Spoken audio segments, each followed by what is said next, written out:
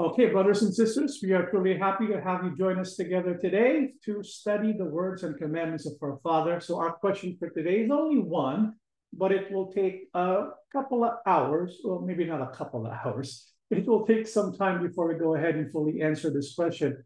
And the question pertains to Israel becoming a nation again, because if we know history, something miraculous happened on May 14, 1948. Out of the blue, people of Israel, they assembled together in the land of Israel, and they became a nation again.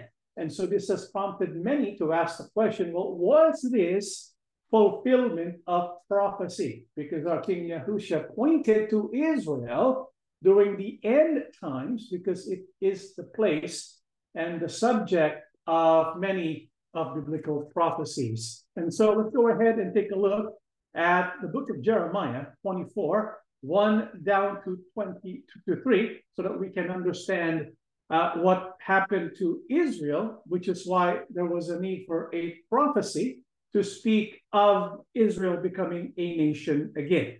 Let's read the book of Jeremiah 24, 1 down to 3. After King Nebuchadnezzar of Babylon exiled Jehoiachin, son of Jehoiakim, king of Judah, to Babylon, along with the officials of Judah and all the craftsmen and artisans, Yahuwah gave me this vision. I saw 2 baskets of figs placed in front of Yahuwah's temple in Jerusalem. One basket was filled with fresh, ripe figs, while the other was filled with bad figs that were too rotten to eat. Then Yahuwah said to me, "What do you see, Jeremiah?" I replied, "Figs, some very good and some very bad, too rotten to eat." Now, what we read to you is a vision granted by Yahuwah to one of his prophets. His name is Jeremiah.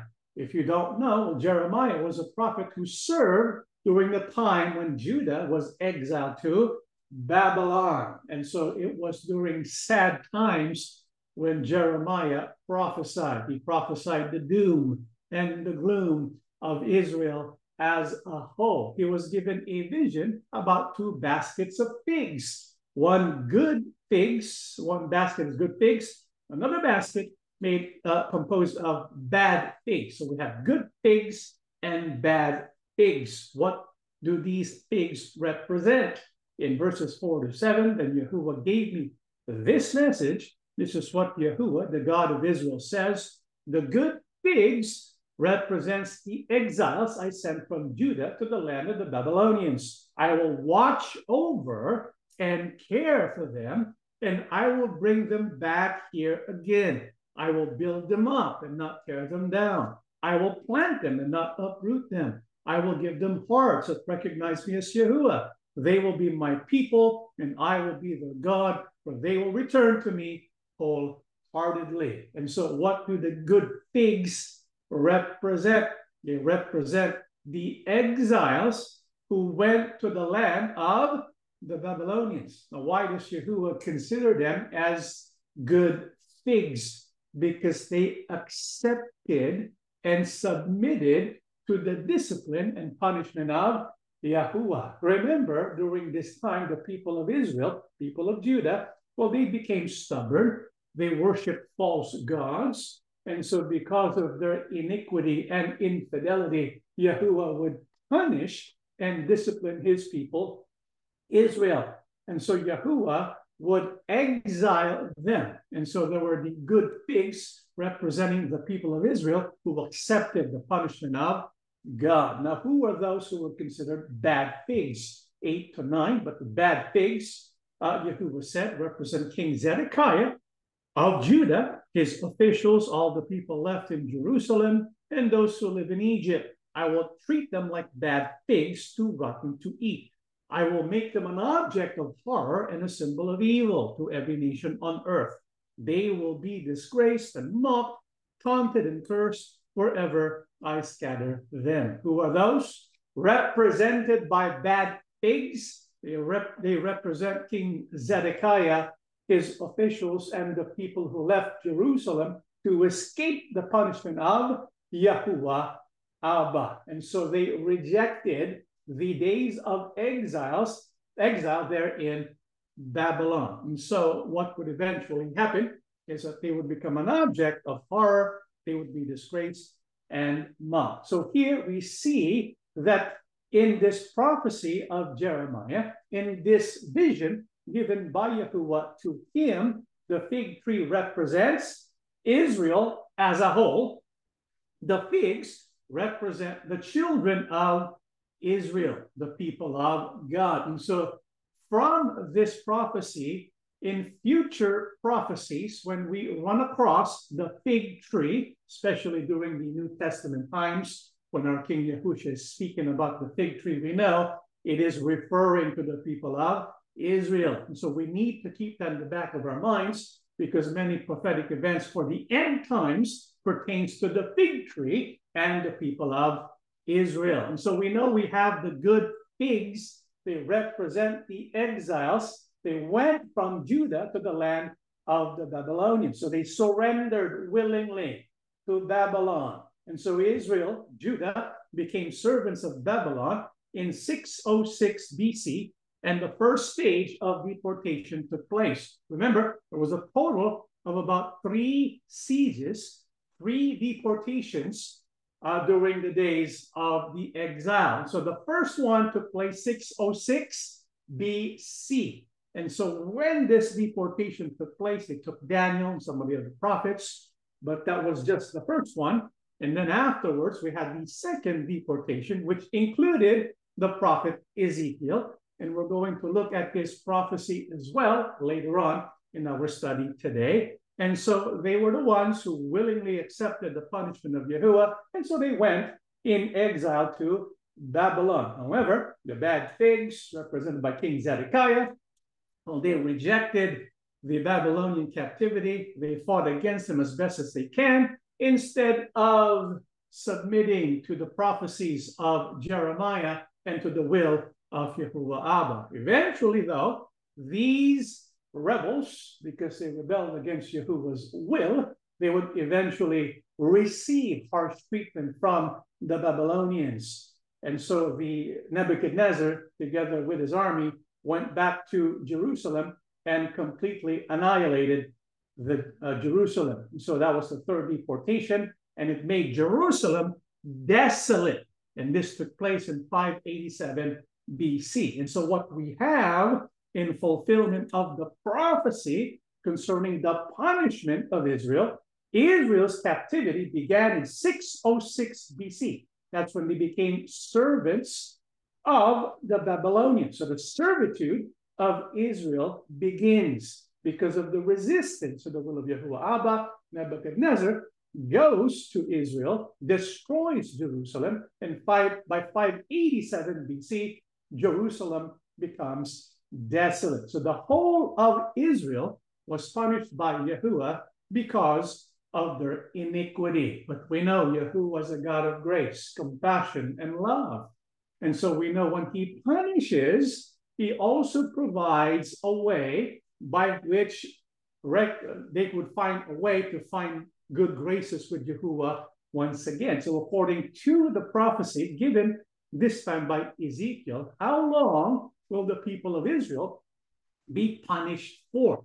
Let's go to Ezekiel this time. 4:4-6, lie also on your left side and lay the iniquity of the house of Israel upon it. According to the number of the days that you lie on it, you shall bear their iniquity. For I have laid on you the years of their iniquity according to the number of the days, 390 days. So you shall bear the iniquity of the house of Israel. And when you have completed them, lie again on your right side. Then you shall bear the iniquity of the house of Judah 40 days. I have laid on you a day for each year. I want you to keep that in mind, because when Yahuwah God gave this instruction to Ezekiel, the prophet, remember, he was in exile in Babylon. And so while in exile in Babylon, here's Ezekiel, and he's writing about this instruction given by Yahuwah to him. Yahuwah tells him that he is to bear the iniquity of the house of Israel and the house of Judah. Remember, Israel as a whole is composed of 2 houses, the house of Judah and the house of Israel. When we speak of Israel without mentioning house, we're referring to both houses. And so here, all of Israel, the whole of Israel, they have to pay for their sins. And so the punishment for the people of Israel is to satisfy the justice and righteousness of God. And to illustrate this, Yahuwah gave Ezekiel the instruction to lie on his left side and then to lie on his right side. When he was told to lie on his left side, it is because he was to bear the iniquity of the house of Israel. For how long? 390 days. So that's for the house of Israel. And for the people of Judah, 40 days. And so when we say days, we remember it's a day for each year. And so this means 390 years of punishment is going to be given to Israel because of the house of Israel's iniquity. And for the house of Judah, it is 40 days, which is 40 years. And so 40 years of punishment because of the house of Judah's iniquity. And so house of Israel, house of Judah, taken together, the entirety or all of Israel, they are to suffer 430 years of punishment. Do you see where we got the number 430 from? You see it? Maybe you didn't. It's 390 plus 40. You get 430. Did I get the math correct? I think I did. So you get 430 years of punishment. And so this means that the people of Israel would be servants. They would not be their own sovereign nation, but servants of other nations. Okay, that's the punishment. And it's going to last for only how long? 430 years. Well, when did this punishment begin? So that we can begin the time clock. When did it begin? Well, it began in 606 BC, the servitude of Israel.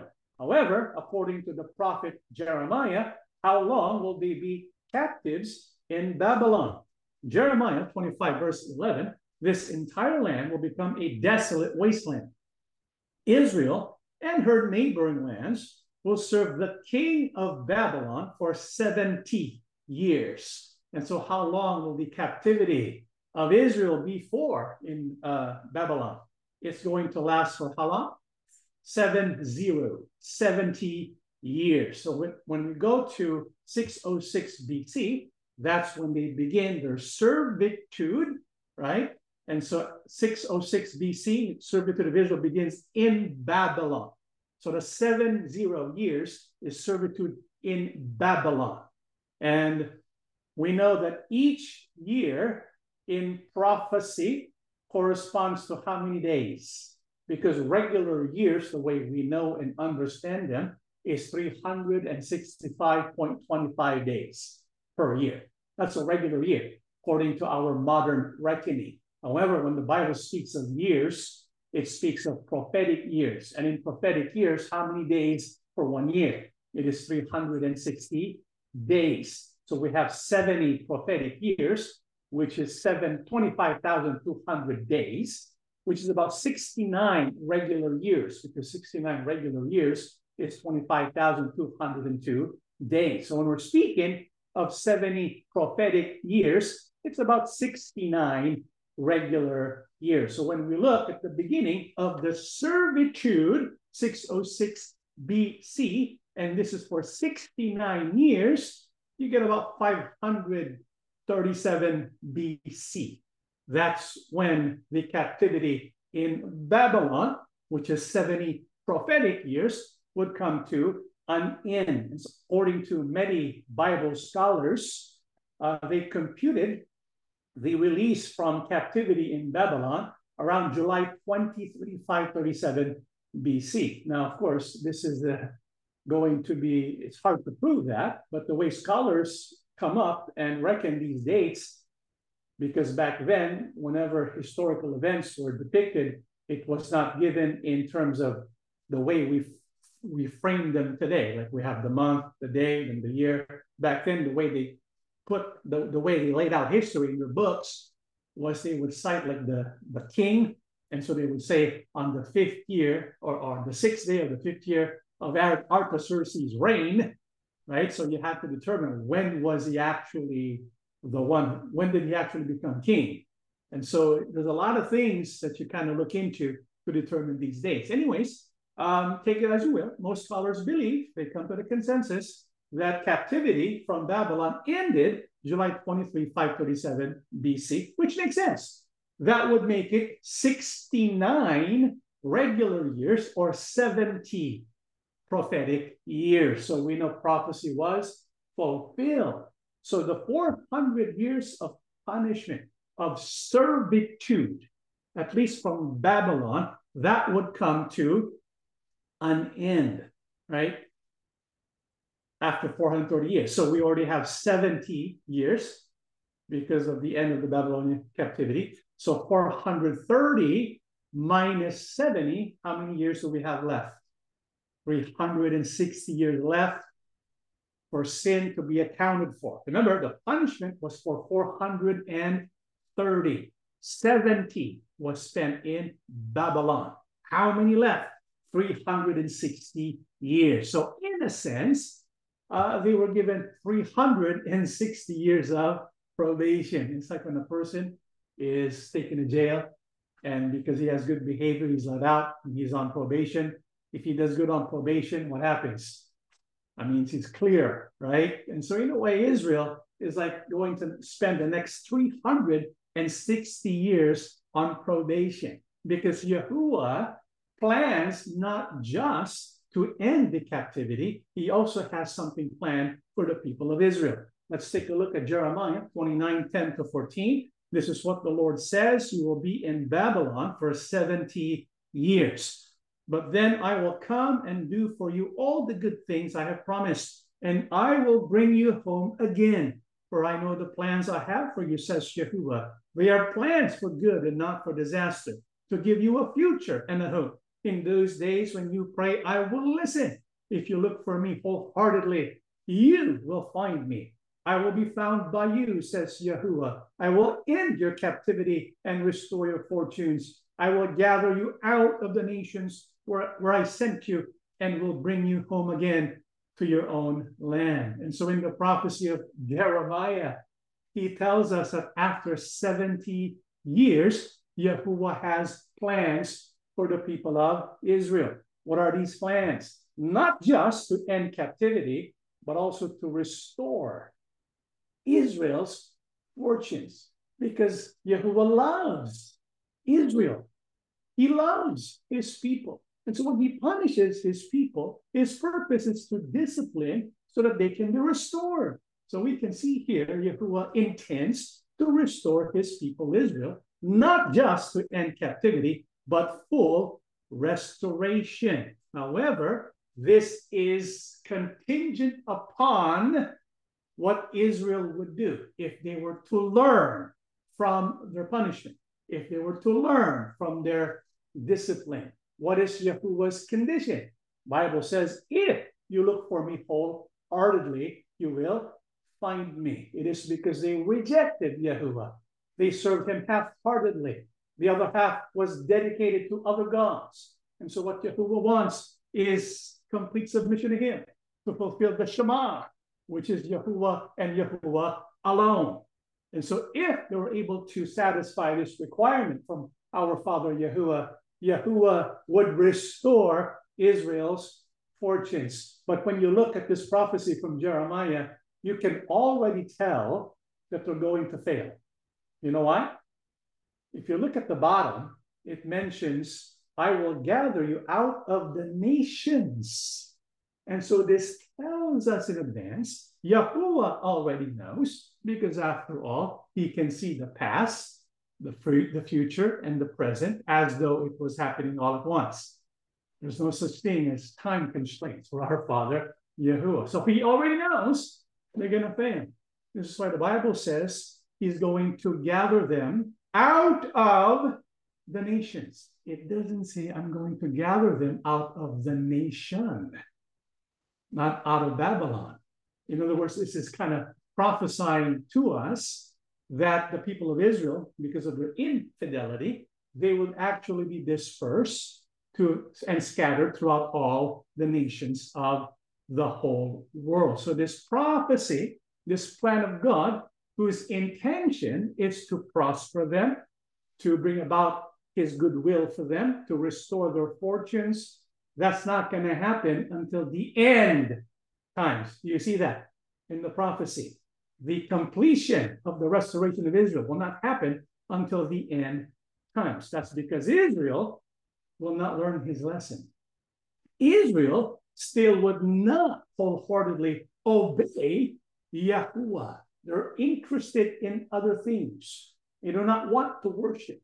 This is why even when the remnants from Babylon went back to Jerusalem, it took a while for them to rebuild the temple because their heart was never in it. And so because they kept disobeying the will of Yahuwah Abba, including breaking the Sabbath again and again, what would be the outcome? Well, according to the book of Leviticus, part of the law, the Torah, whenever Yahuwah punishes and they do not learn to punish, according to Leviticus, which is also prophetic, this is what it says. But if you do not obey me and do not observe all these commandments, and if you despise my statutes, or if your soul abhors my judgments, so that you do not perform all my commandments, but break my covenant, I will also do this to you. I will even appoint terror over you, wasting disease and fever, which shall consume the eyes and cause sorrow of heart. And you shall sow your seed in vain, for your enemy shall eat it. I will set my face against you, and you shall be defeated by your enemies. Those who hate you shall reign over you, and you shall flee when no one pursues you. And after all this, if you do not obey me, then I will punish you 7 times more for your sins. In verse 17, when Yahuwah's face was set against his people, and the enemies would defeat them, that was fulfilled. This is why they were sent into captivity. The purpose of the captivity was to teach them to be obedient, not to break the covenant. But even after the captivity, if they were still to be stubborn and break the covenant with Yahuwah, verse 18 says, and after this, if you still don't obey me, what's going to happen to the punishment? 7 times more. In other words, it's going to be multiplied. So the remaining 360 years after the captivity will be multiplied by 7. What's 360 multiplied by 7? Well, you get to 2,520 prophetic years. It should not have been that long, but because they kept breaking the covenant, because they were not loyal to our father Yahuwah. Israel's servitude would last 2,520 years longer, right? These are prophetic years. And remember, 360 days is in one prophetic year. So when we calculate 2520 in prophetic years, that's a long time. But before we calculate, what this basically is telling us is it will take another 2,520 prophetic years after 537 BC. What happened in 537 BC? They were no longer captive in Babylon, right? And so 2,520 prophetic years after 537 BC before they can break free from their servitude and become a nation again. That's a long time. And when you calculate the modern calendar years, the regular years, and factoring in leap years, and the Gregorian calendar change from BC to AD, 2,520 prophetic years is equal to 2,483 years, 9 months, and 21 days. Okay? Because for each prophetic year is only 360 days.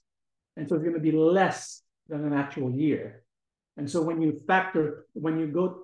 calculate 2,520 prophetic years, well, it's going to come out to in actual years, it's going to be less than that.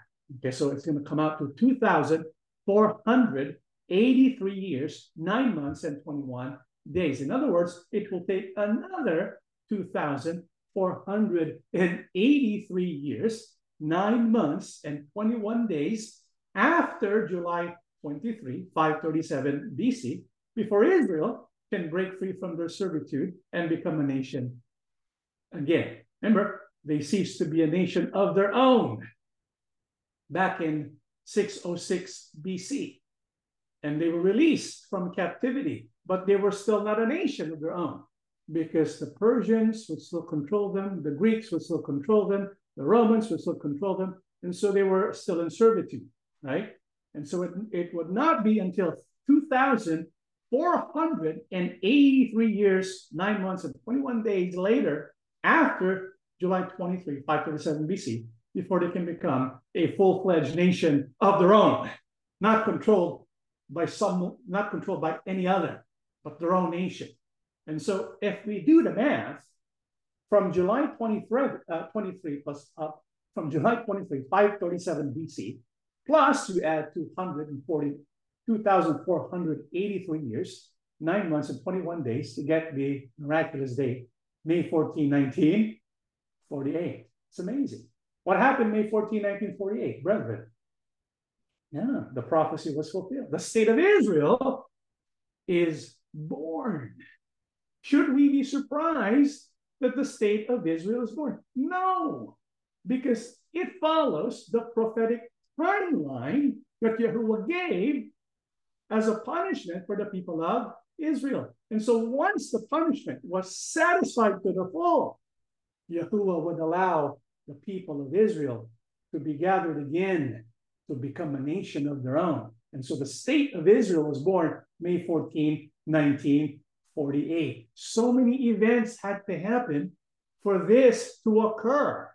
First of all, there had to be a world war, because July 27, 1914, when that war erupted, it removed Ottoman Empire control. And so it allowed these nations to emerge, to become nations of their own again.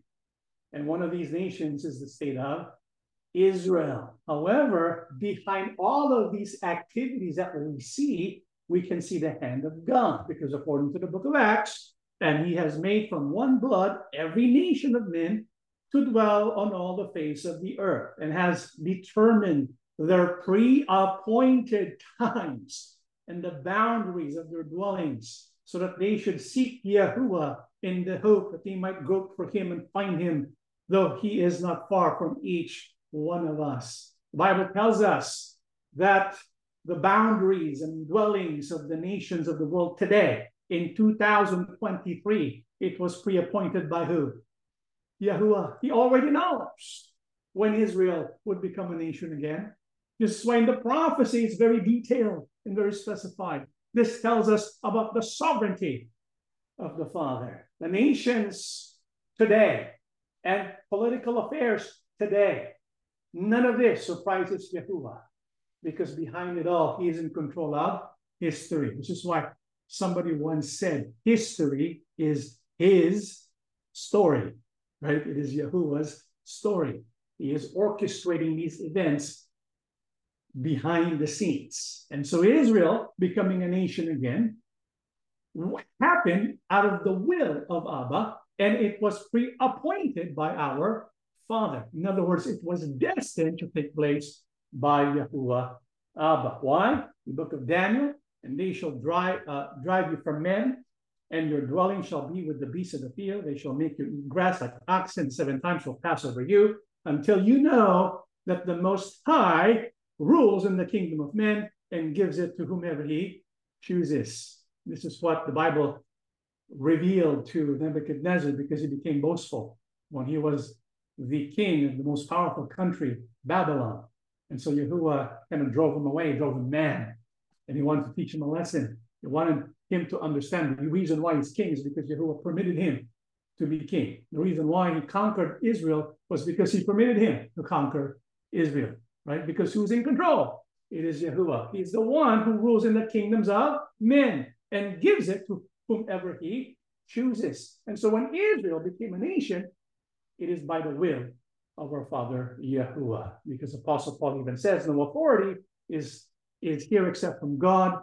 The authorities that exist are appointed by God. And so whenever we watch the news and we see the conflict between Arab states and the state of Israel and Ukraine and Russia and many other political affairs, beloved brethren, we should not be afraid. We should not think Yahuwah is no longer in control. He is. Everything's working according to plan.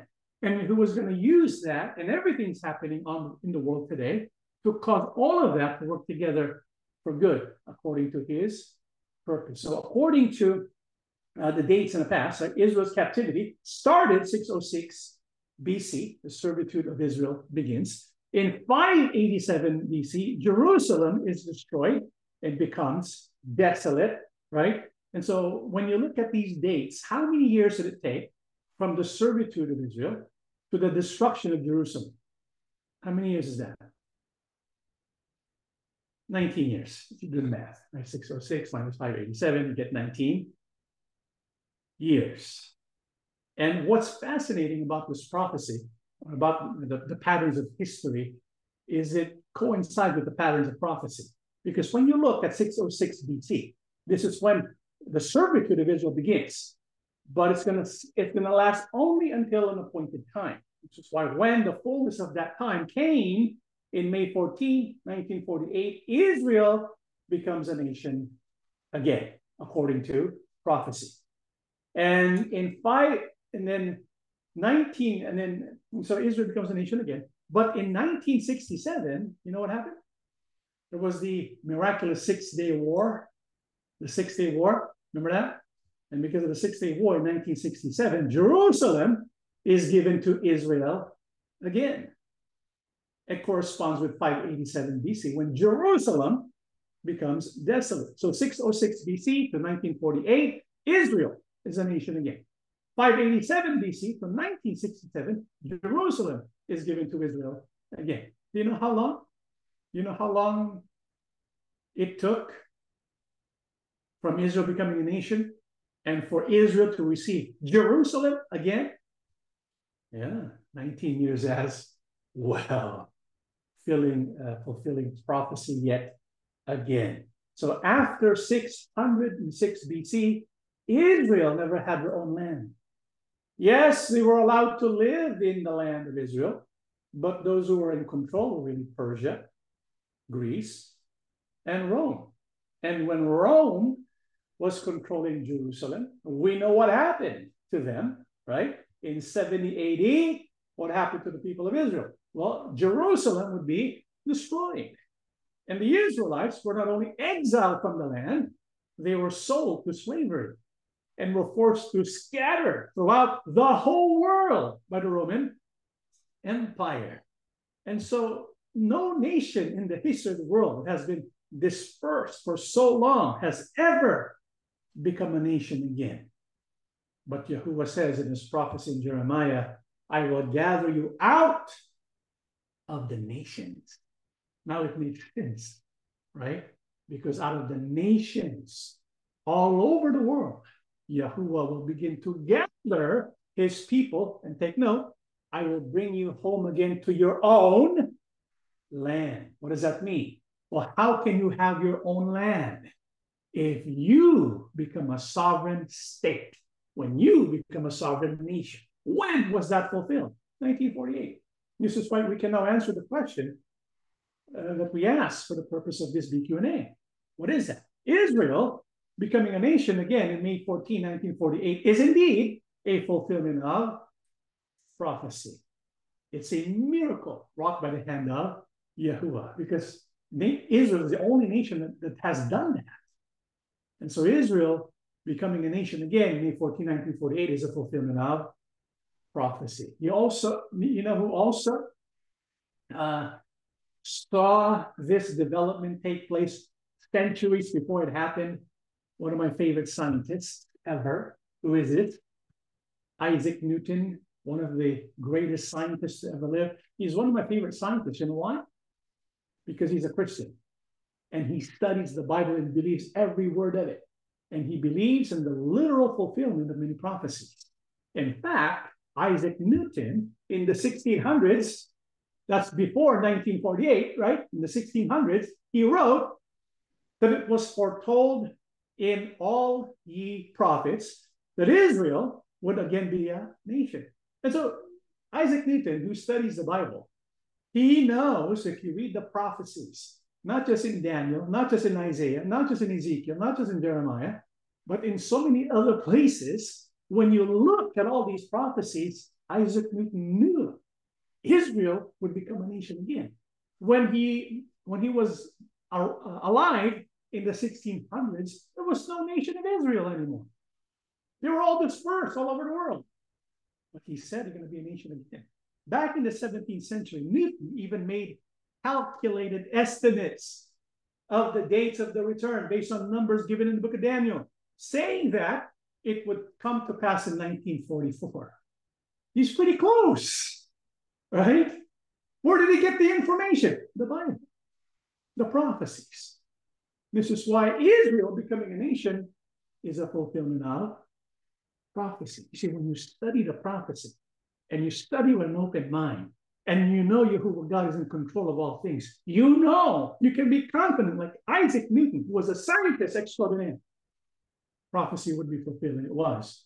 May 14, 1948. Now, you might be thinking and asking, why would Yahuwah even bother to bring back the nation of Israel? Because when they rejected the Messiah, right? I mean, they rejected the Messiah. They rejected you, Yahuwah. And so why would Yahuwah even bother to bring back Israel? Well, let's read the book of Romans 11, 25, 27. Lest you be wise in your own sight, I do not want you to be unaware of this mystery, brothers. A partial hardening has come upon Israel until the fullness of the Gentiles has come in. And in this way, all Israel will be saved. As it is written, the deliverer will come from Zion. He will banish ungodliness from Jacob. And this will be my covenant with them when I take away their sins. Why does Yahuwah even bother to cause the state of Israel to be born in 1948? Because he has an all-encompassing plan that he's going to work through. What is that? He's going to fulfill his covenant. Because when he makes a covenant, he fulfills it. When he made a covenant to Abraham, he's going to fulfill it. If Israel doesn't become a nation again, it would make him a liar. Because he made a covenant to Abraham, and he said he's going to do it. So he has not given up on Israel. There are people who say, well, the church is spiritual Israel. That's true. But just because there's a spiritual Israel doesn't mean there's no national or authentic Israel. The reason why the church is called spiritual Israel is because we're going to be grafted to Israel, which means there's still an Israel. You get it? And so when the Bible tells us Yahuwah is not finished with Israel, it's right here, Romans 11. Apostle Paul says time will come when all Israel will be saved. It did not happen in the first century. This is what Yahuwah wanted, really. But he knew in advance that Israel will again reject his intent to restore his people. Because if you go back to Luke 13:69, he also spoke this parable. A certain man had a fig tree planted in his vineyard. I want to pause there for a while. We discussed this previously in the first part of this study.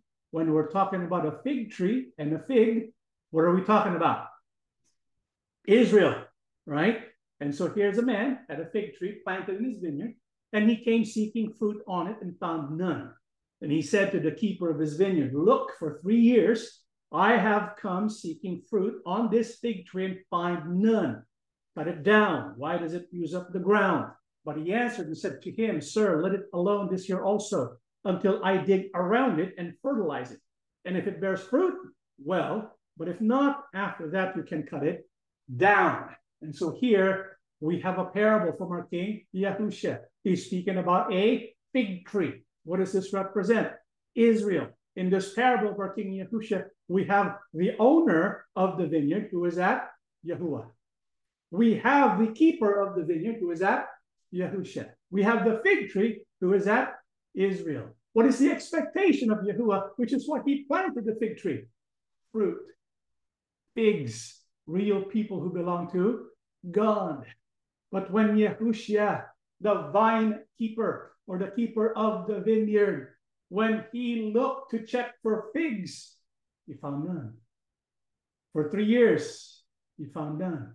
He ministered to Israel for 3 years, preaching the gospel, performing miracles with great wonders. Yet, the people did not believe him as the Messiah, right? The Sanhedrin, the elders, they rejected, the priests, they rejected Yahushua as the Messiah. And so Yahuwah wanted to cut it down. Yahushua says, give me one more opportunity. And so Israel was given more opportunity. And so a season of preaching from Yahushua was fulfilled.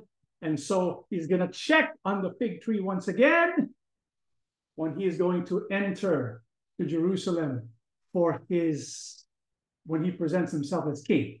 So this was the opportunity for Israel to accept him as the Messiah. But what happened? Matthew 21, 18 and 20, in the morning, as Yahushua was returning to Jerusalem, he was hungry, and he noticed the fig tree beside the road. Where was he? A place called Bethage, like the entry to Jerusalem, which is by the Mount of Olives. This is part of the Olivet Discourse about the end times. He went over to see if there were any figs, but there were only leaves. Then he said to it, may you never bear fruit again. And immediately the fig tree withered up. The disciples were amazed when they saw this and asked, how did the fig tree wither so quickly? And so the final opportunity that was given for Israel, for them to accept Yahushua as Messiah, when he went to Jerusalem and presented himself as the King of Kings, as the King of Israel, they rejected him. And so the fig tree was cursed. This is why after this event, Israel was destroyed by Rome. They will be dispersed all over the world, and they will be trampled over by Gentiles because they rejected the Messiah. The Messiah turned to the Gentiles. And so the Gentiles were grafted to Israel through the Messiah. And this was called the age of the Gentiles. But what is the plan of Yahuwah for Israel? Bible says a partial hardening has come upon Israel until the fullness of the Gentiles has come in. And then the deliverer will come. Who is that? Yahushua. What will happen to Israel? Their sins will be taken away. This is on the Day of Atonement, because national forgiveness, that is on the Day of Atonement. So there will be a time when Israel is going to accept Yahushua as their king, receive the Spirit, and be able to bear fruit once again. And so what Romans 11, 25 to 27 tells us is Israel will be restored. This is why we're not surprised that on May 14, 1948, Israel became a nation again. It's part of the sequence of events that will happen for Yahuwah to complete the work of restoration. But keep in mind, the work of restoration comes in stages, right? It doesn't happen all at once. It's the nature of restoration. And so this restoration of Israel that comes in stages, how was it depicted in biblical prophecy? Ezekiel 37, 1 to 3, the hand of Yahuwah came upon me and brought me out in the spirit of Yahuwah. And he set me down in the midst of the valley. And it was full of bones. Then he caused me to pass by them all around, and behold, there were very many in the open valley, and indeed they were very dry. And he said to me, son of man, can these bones live? Is that a trick question? Oh, Lord Yahuwah, you know. You know, Ezekiel had a good answer. I mean, if you were given that question by Yahuwah, what would your answer be? Because Ezekiel was told to go to the valley. It's full of bones. And not only is it full of bones, it's dry. So dry bones they become brittle. When it's dry, lack of life, right? There's dry bones. And then the question asked is, Son of Man, can these bones live? I mean, if you're talking to a scientist, you're going to say, no. But Ezekiel's not a scientist. He's a prophet. And he knows with Almighty Yahuwah, nothing is impossible. So what's his answer? Oh, Lord Yahuwah, you know. That's a safe answer, isn't it? That's what he says to Yahuwah. Again, he said to me, prophesy to these bones and say to them, O dry bones, hear the word of Yahuwah. Thus says the Lord Yahuwah to these bones, surely I will cause breath to enter into you, and you shall live. I will put sinews on you and bring flesh upon you, cover you with skin, and put breath in you, and you shall live, and you shall know that I am Yahuwah. And so when he goes to Yahuwah and says, you know, Yahuwah tells him, prophesy to these bones and say to the dry bones, hear the word of Yahuwah, and something miraculous happens. What happens to the dry bones? Bible says they begin to form, sinews is going to form around these bones. The bones will be brought together and it will live. And then in verse 7 to 8, so I prophesied as I was commanded, and I prophesied, there was a noise, and suddenly a rattling, and the bones came together, bone to bone.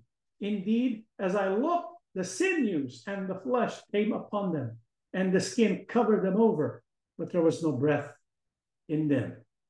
This is a miracle. So all these bones in the valley, which is all dry, what do?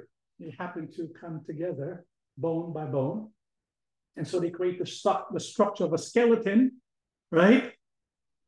And the structure of the skeleton continues to be formed. It's filled with sinews and flesh and skin.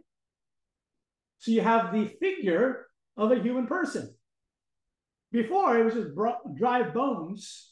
Now it has bones connected together to form a human figure, and it's filled with flesh. There's only one problem. There's no breath. And so what happens? Also he said to me, prophesy to the breath, prophesy, Son of Man, and say to the breath, thus says the Lord Yahuwah, come from the four winds of breath and breath on these slain that they may live.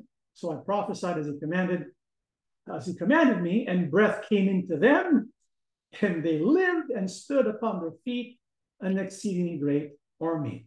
And so here, the Bible says that Ezekiel prophesied to the breath, and then the breath, which is the spirit, that's what the breath is, the ruach. If you look at the Hebrew word for breath, it is ruach, the spirit. And so when the spirit enters the person made of flesh, it becomes a living being. And so they lived, they stood upon their feet, and it was an exceedingly great army.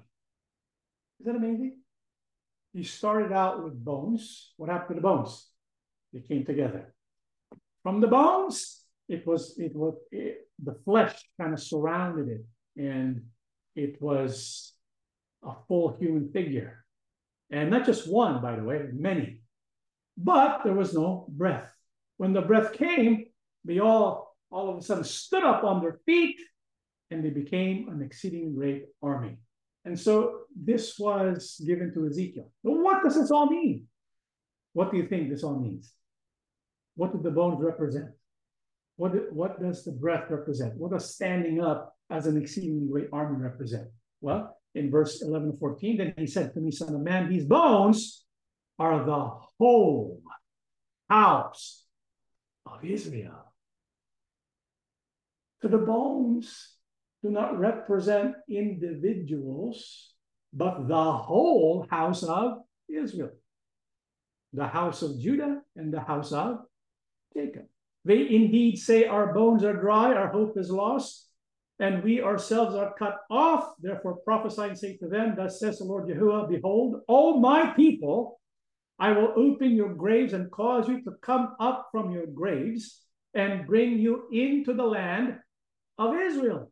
Then you shall know that I am the Lord when I have opened your graves, O my people, and brought you up from your graves. I will put my spirit in you, and you shall live, and I will place you in your own land.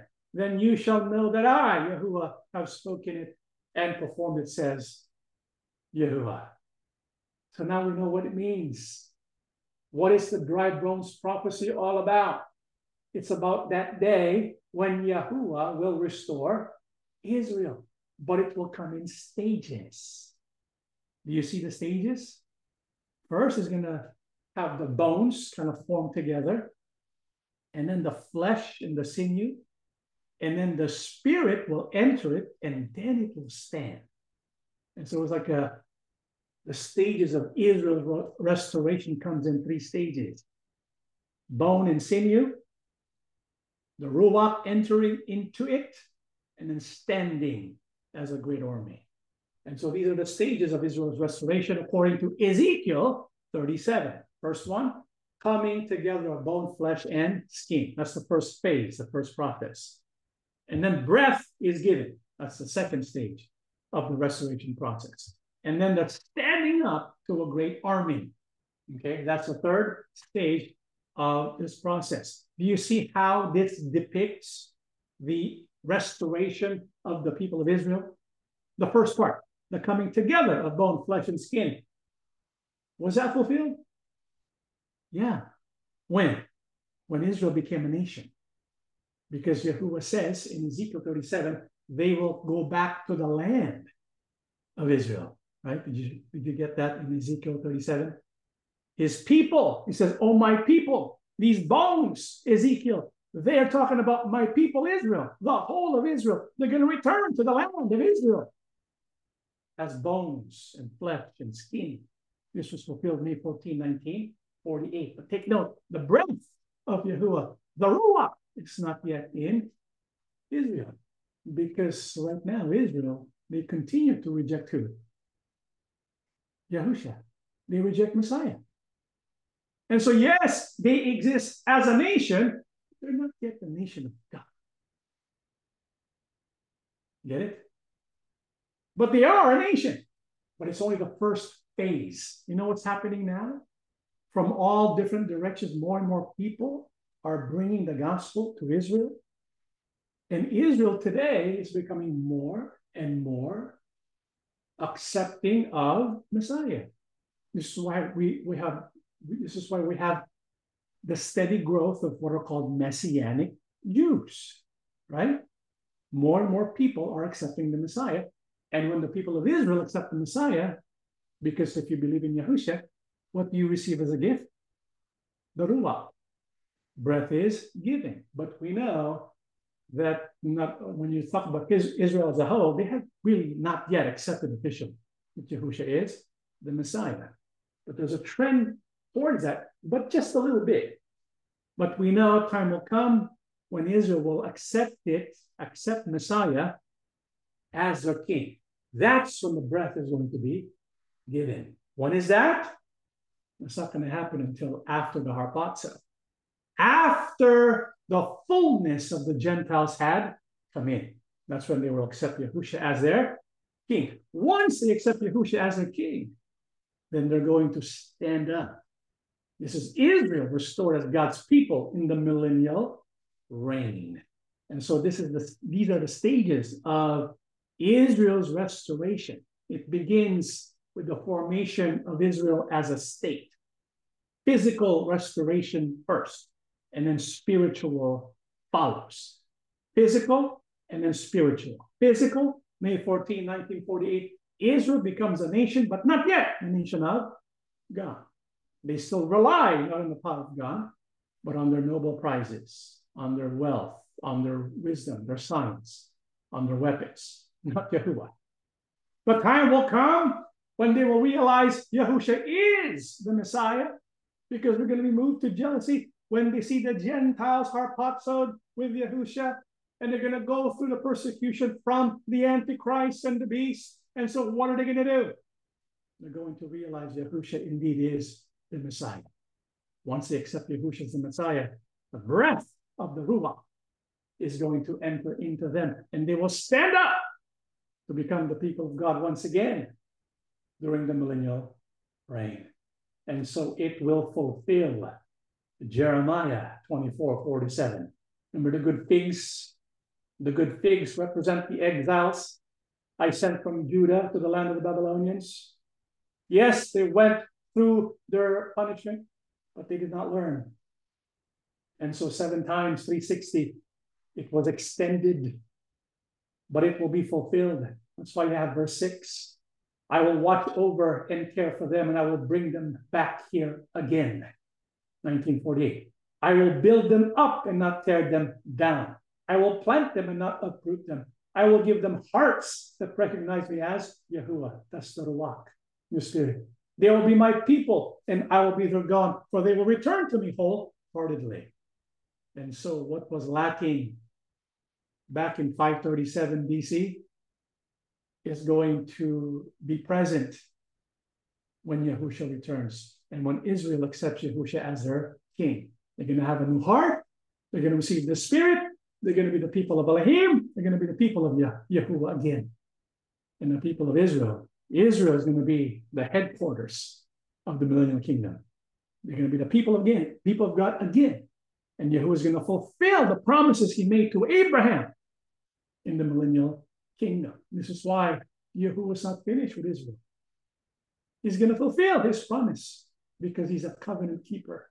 He's faithful to his covenant. His name is Yahuwah, and he will do that. And so when this will happen, when we see that Israel is now assembling to become a nation, what does that mean? Matthew 24, we're almost done. Now learn a lesson from the fig tree. When its branches bud and its leaves begin to sprout, you know that summer is near. In the same way, when you see all these things, you can know his return is very near, right at the door. I tell you the truth, this generation will not pass from the scene until all these things take place. This prophecy of our King Yahushua confirms that the assembling of Israel as a nation is a fulfillment of prophecy, because Yahushua himself prophesied about it. He said the fig tree, he says, learn the lesson of the fig tree. What's the fig tree again? Israel.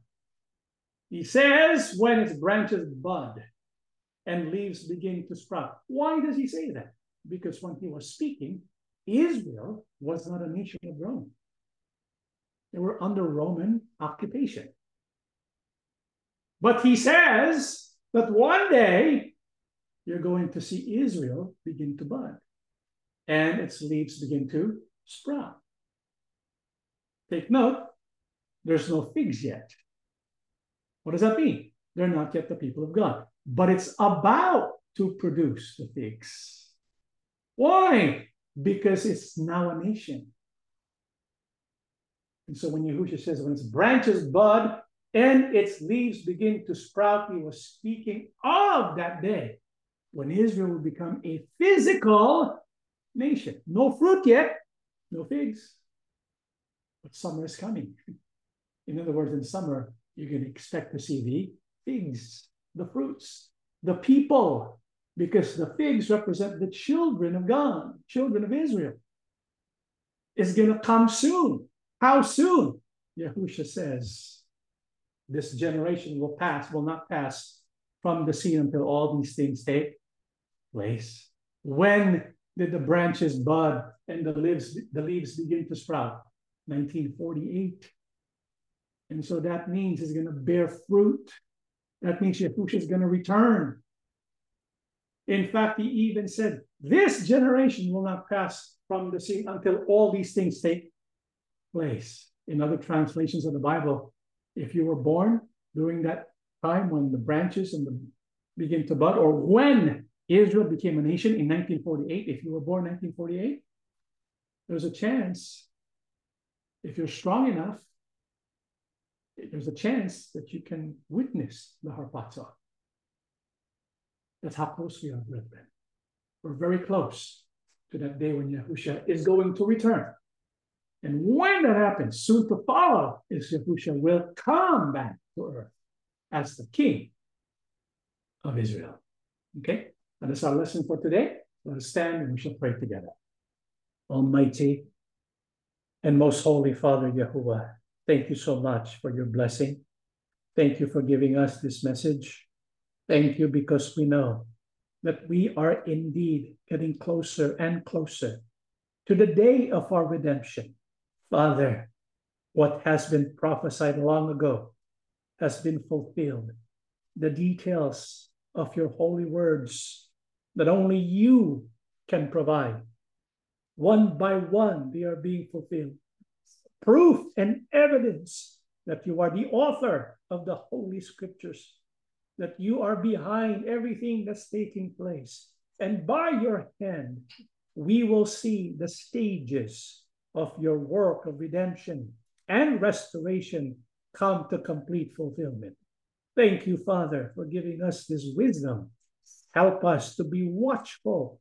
Help us to be prepared to receive salvation. Our King Yahushua, we want to learn from you. Strengthen our faith. Help us to be confident by the empowering of your Spirit. Inasmuch as we belong to you, we depend on you. May you dwell in our hearts, in our homes, and prepare our hearts so that we can receive you fully on the day when you appear. Father, we believe you have listened to our prayers. We ask everything in the name of our Lord and Savior, Yahushua HaMashiach. Amen.